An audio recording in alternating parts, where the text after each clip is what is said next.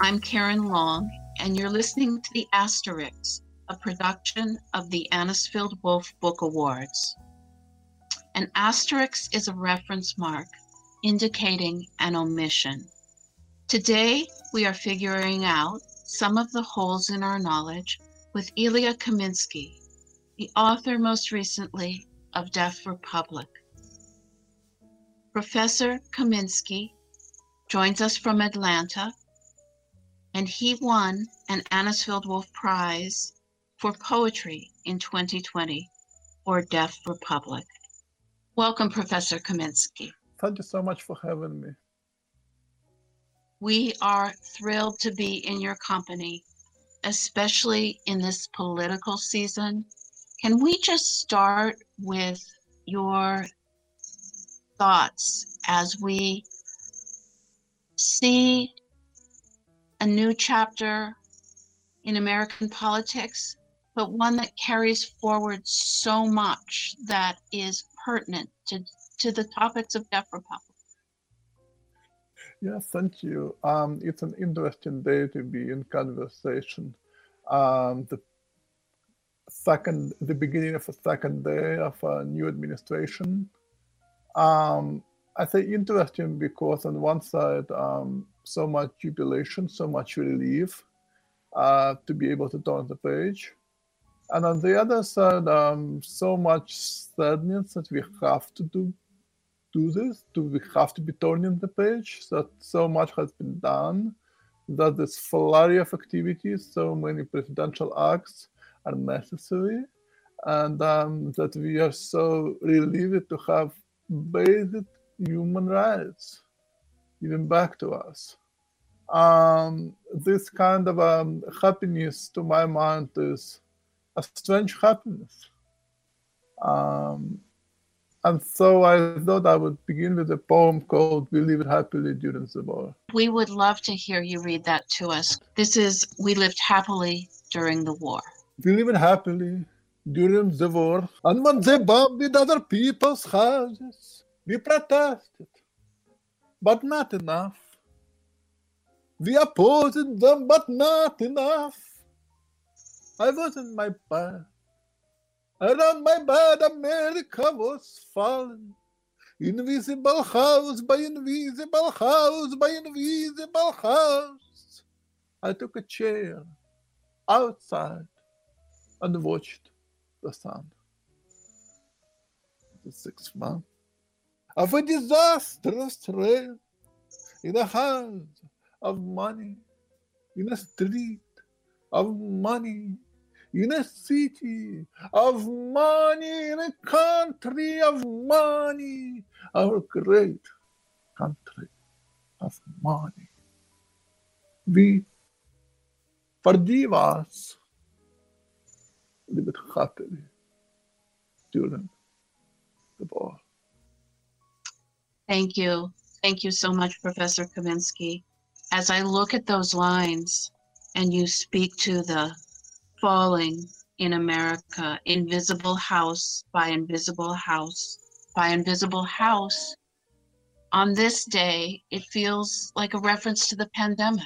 And yet you wrote this poem, if I am remembering correctly, during the invasion of Iraq? Yeah, I wrote this poem during the second invasion of Iraq. I was visiting a wonderful contemporary poet, the brilliant poet Eleanor Wilner. Eleanor was so furious with what was happening. And I was a relatively recent Russian immigrant watching in surprise that things like that can happen, if you will. Because as an immigrant, you come expecting a very different kind of place. And so her moral standards were kind of translated into the poem, if you will, at that time. What is sad to me is that the poem is still relevant. It wouldn't be the case, but alas. And it layers other kinds of meetings of disconnection. You know, the way the pandemic has scythed down so many people in just 10 months, 400,000 people. And our task of putting the houses back up is domestic and international.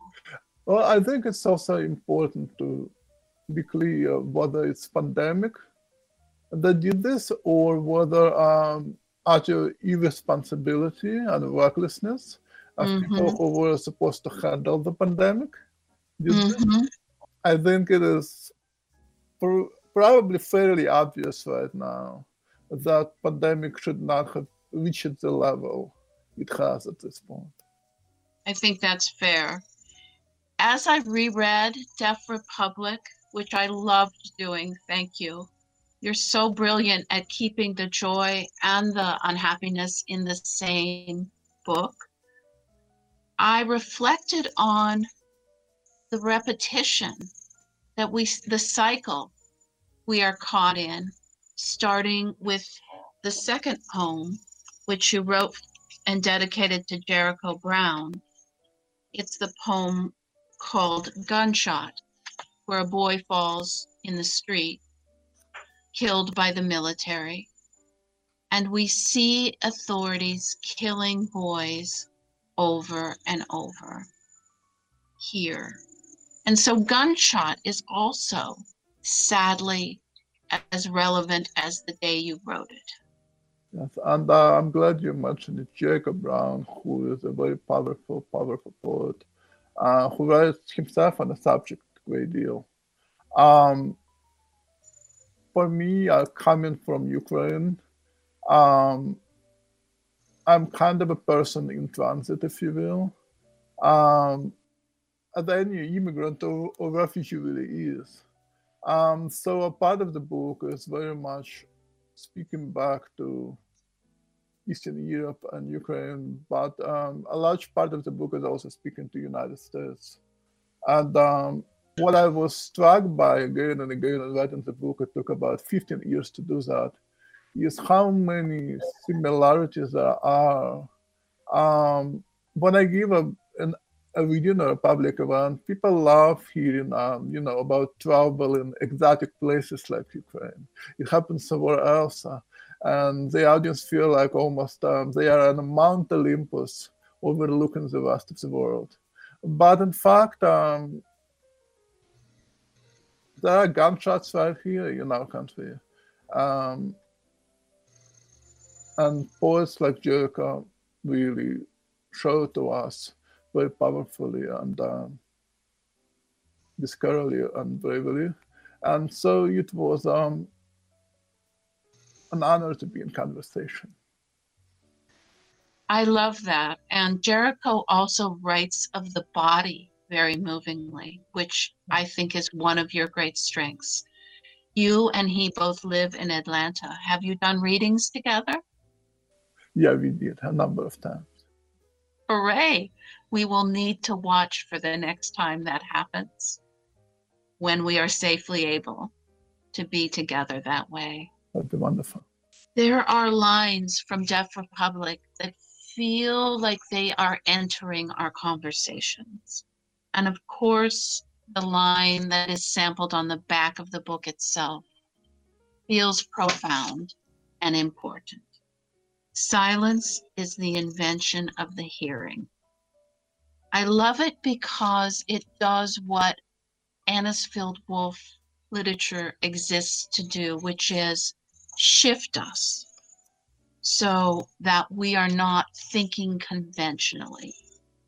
So silence is the invention of the hearing, lets us see there are other ways to be. When you won your prize, one of the most beautiful things you said, one of the most important things you said, I believe, is that the disabled body doesn't just belong to the realm of the hospital, but to the realm of the political minority. Would you talk a bit about that? I think it is especially relevant at this moment of pandemic, but also in a moment when we speak about health coverage, how few people actually have it. And that makes us really stand in front of a question of what does it mean to have a disabled body and whose body is disabled at which point and who is in charge of labeling bodies. Right. Um, and what I was trying to do, being hard of hearing, um, what I was trying to do is to navigate the question of at which point deafness is a disability, at which point is it a culture, who calls what a disability, why disability is something that has negative connotations at times in mainstream culture, and how can the tables be turned. And perhaps everybody should want to be just like the deaf people. Perhaps the deaf people can show a different way to have a communication, which is otherwise unknown to mainstream culture. And what do we mean by that? There have been basic studies done. I have mentioned it before, I think, in our conversation. So I hope it's okay to repeat. For example, scientists have put 4 hearing people from different parts of the world in the same room and left them in the room for 6 hours. When they come back, 4 people, say from Poland, South Africa, Mexico, and United States, would sit in different corners of the room and be slightly afraid of each other, not knowing Mm. why. And then they repeated this same situation with 4 deaf people. Now, sign language is not a universal language. Different countries have their different sign languages. And yet, when they come back after 6 hours, they saw something radically wonderful happen. What happened? 4 deaf people were creating a new sign language. Creating a new language. They were creating a way to communicate. And that tells us, as a poet, one is in love with spoken language, with written language. One is in love with speech. And yet one is also acutely aware of limitations of speech. Yes. Yes. And I think Deaf Republic invites the reader through the pictograms to think about entering a new kind of speech and building, especially the clever way at the end. You allow people to remember the pictogram and find a message. What I was hoping to do was to show the reader that the community is creating its own language in order to defy the authorities, a language which authorities would not understand. And as the reader would go through the book together with the writer, the reader would begin to pick up that language as well. The reader would learn some sense as well. And as the book proceeds, there are subtitles at the end of science. But as you mentioned it, at the end of the book, there are no Yes. subtitles. And yet the reader knows exactly Yes. what the signs say. So in a way, a reader becomes a part of that community of the book. A community that stands up, a community that struggles to stand up, a community that preserves despite the difficulties of regime. Remember Rita Dove loving that part of your book, its invitation to think differently. When Peter Ho Davies won an Anisfield-Wolf for his novel The Fortunes, Margot Lee Shetterly won that year for her book Hidden Figures, about the African-American mathematicians at Langley who helped usher in the space age. And Peter made the beautiful observation that you could call almost all the Anisfield-Wolf books hidden figures. And Margot said, if you want to tell a true story, you need to tell a complete story. I see Deaf Republic helping us see and think and tell more completely. Thank you. It's hard for me to talk about my other book. I know what I tried to do was to write about how community lives in a complicated situation. And I wanted to make sure that I don't just make over the top heroes in the book. They had to be human, they had to be flawed in order to be real. Um, Yes. and the main thing for me was to make the reader part of the community of the book, and also show the reader the complicity of the community of the book, and thereby the complicity of the reader who enters that conversation. And now we'll pause for a short break. The Asterisk is a project of the Cleveland Foundation to bring more readers and listeners into conversation with the best writers in English, in this case, recipients of the Anisfield-Wolf Book Award. We now return to the conversation. One question poets have is knowing when they're ready to publish.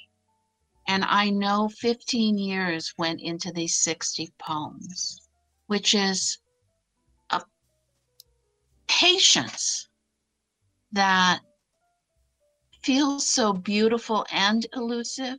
You write about the patience a man learns from his wife. I wonder about your patience in crafting Deaf Republic or Dancing with Odessa, and how you knew when it was ready for the world. The truth is, a lot of things happened in the writing of the book.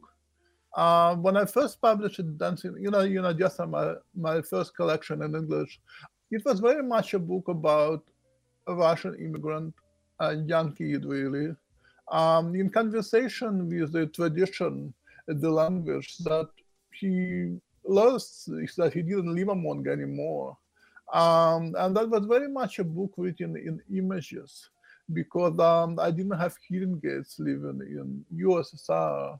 And so the language I knew was a language of images. It was probably more written in my mind in images than in English even. But when I finished that book, um, I had to ask myself a real question of, okay, what am I going to do next? Am I still going to play Russian even though I have lived in America for a decade now? What does it mean to live in America for a decade? What is my relationship to the place? And around that time, I moved to Southern California, to San Diego, which is a city on the border.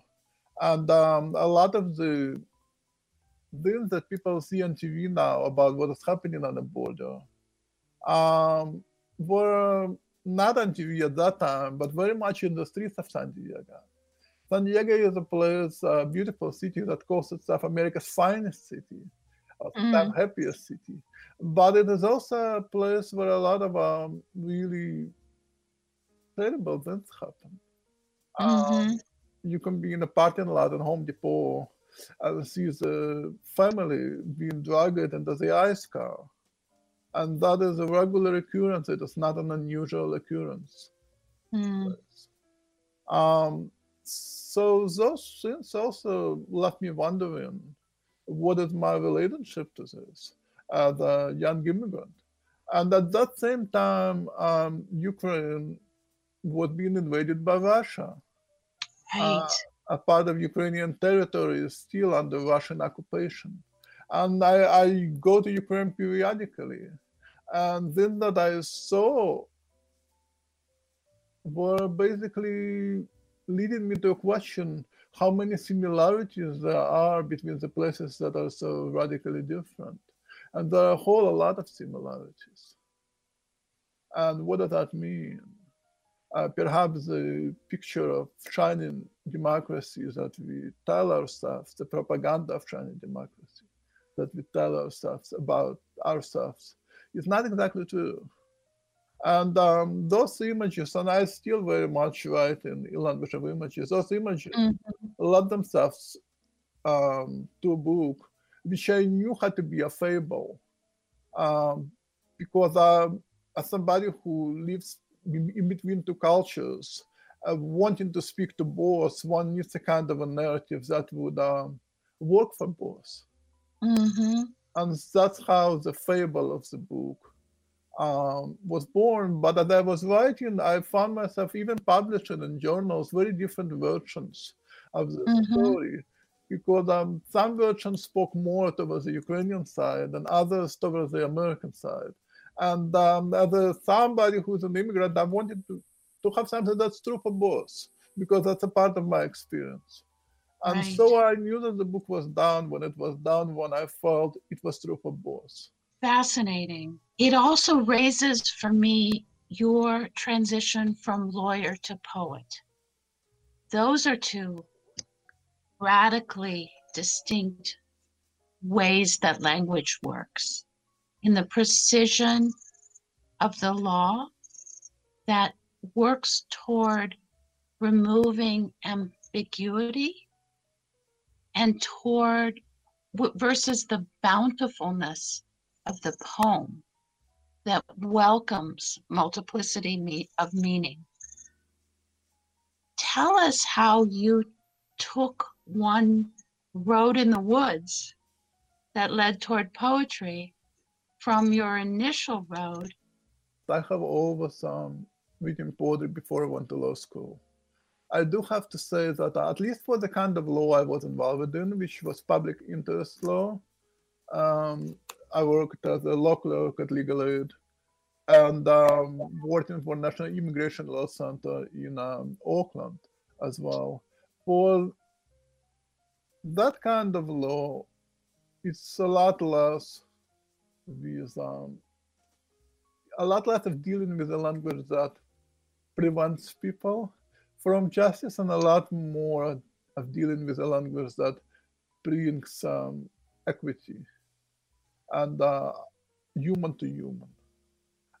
Legal aid is all about that, about a line of people who need help, and you trying to accommodate as many as you can on a daily basis.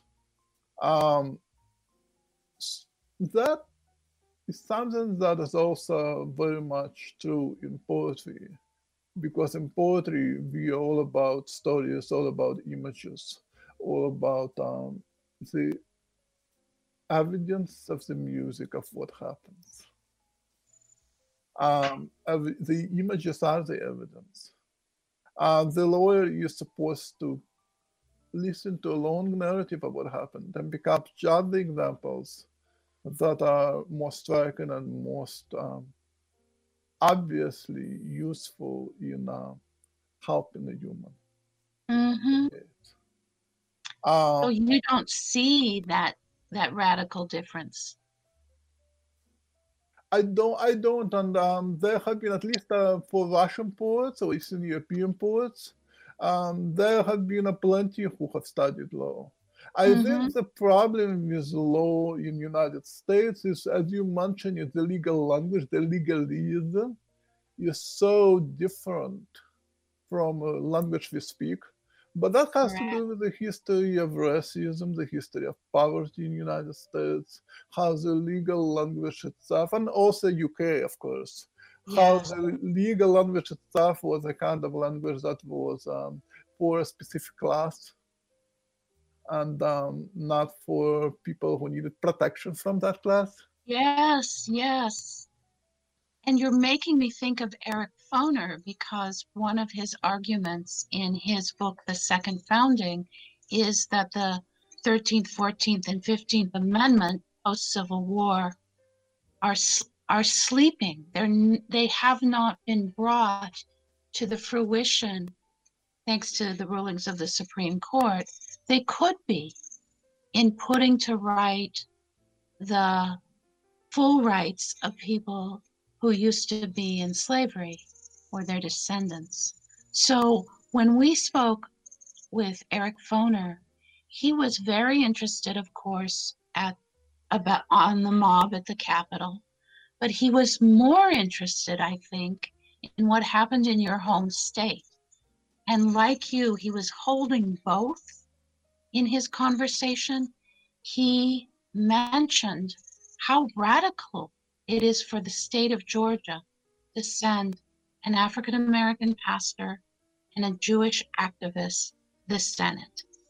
That the laws of Georgia are set up so that won't happen, according to Professor Foner. So I would love to hear how you're thinking about that development.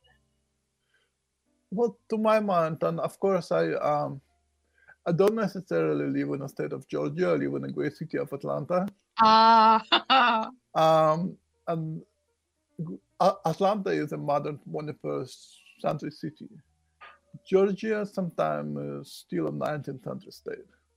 Yes. What do I mean when I say that is there are a great many people who could vote, but are unable to for various reasons that are illegal.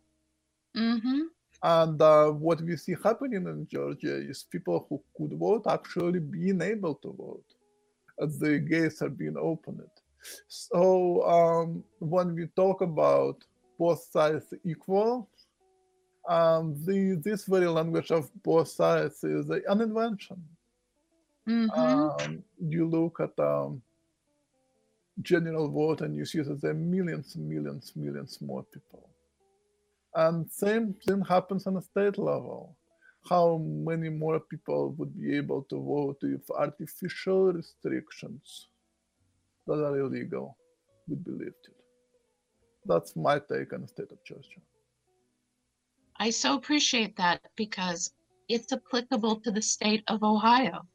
We have people living in the 19th century in Ohio and not at all eager to enter the 20th. Congress member Jim Jordan is from Ohio. So Deaf Republic might feel to some readers like its evil twin got unleashed January 6th, that the people who formed a mob did it not to include but to exclude. How do you think about the template in the hearts of folk in that mob who might see themselves as throwing off their own oppressors? Much of what I say is based on where I grew up. And now I'm going to give that example from USSR. In Russia, contemporary Russia right now, but it began in the late USSR. There was a politician, a Nazi politician, who is still very much in Russian version of Congress, named Vladimir Zhirinovsky. The whole country is fully aware that Vladimir Zhirinovsky is telling lies and is supported by secret services or whatever Russian version of people who would like to keep the power. And the whole country is aware that 99% of what he says is not true. And yet he's able to stay in power. If you compare the rhetoric of Vladimir Zhirinovsky to rhetoric of Donald Trump, how two people speak, how they form sentences, how they disrespect people in front of them, it's wildly similar. And at the point, one begins to think, okay, what is the relationship between language and conversation that's an honest conversation? How do other countries form propaganda? What we have in America right now is, of course, very American, but also very similar to nationalism elsewhere. Yes. Very similar to propaganda elsewhere. And perhaps it is useful for us to compare what happened just a few days ago, a few weeks ago now, in the Capitol building, to say what happened in Germany in the 1930s, or what is happening in Putin's Russia. Those things and those things are not exactly dissimilar. Of course, they're very specific to the history of this country. They're very specific to civil war in this country, the slavery in this country. But nationalism is nationalism. And sometimes just opening it on the letter N in a dictionary explains quite a lot. I don't want to be stating the obvious, but those symptoms are kind of obvious. When one human can say I'm better than another, whatever their life story or skin color or whatever else, that is inherently wrong. That is, you can call it racism or nationalism or any other thing that unfortunately exists. But most humans on the planet would say it's wrong. And we have many examples in history how tragedies arose from that kind of behavior. And it's reminding me of Arnold Schwarzenegger's Instagram, where he talked about his father after the Second World War and the broken men around his father. He was born 2 years after the war, Arnold was, and he talked about the shame and the drunkenness of the Austrian men who had participated in this exercise of cruelty that Nazism unleashed. And I remember somebody writing about the Trump administration. Cruelty is the point. And that seems to echo what you're telling us, Professor Kaminsky, that nationalism or racism, these forms of diminishment, sit in cruelty. And it's also a lot of it is simply form of propaganda. Was Hitler really interested in German people? Or was he interested in power? Is Donald Trump really interested in the well-being of those people who were attacking the Capitol building? Or is he interested in a dollar sign? I'm willing to bet that he's interested in a dollar sign. Well, you have given us a way to think that is unique and beautiful. And we are in your debt to welcome you into the canon and to be your readers for the rest of your working life. I will wait 15 years for the next book. I hope it's not that long. Thank you so much, and thank you for having me. It's truly an honor to be in conversation. And I just want to say that no matter at which point we are, it is really important to my mind for us to find value also in things like language and choice of language in a song, in a lullaby, in a love poem, in a story. We survive as a humankind. We are able to continue a struggle as a humankind because we tell stories and songs of what happened before and hopes of what might happen in the future. And those are linkages that connect us, that help us to go on. So thank you for making this connection happen and for making these linkages happen over time between books and between people. Thank you. The Asterisk is brought to you by the Cleveland Foundation. The executive producer is Alan Ashby, and the producer is Jay Williams of WOVU Radio. I'm Karen Long, who manages the prizes. Thank you for listening.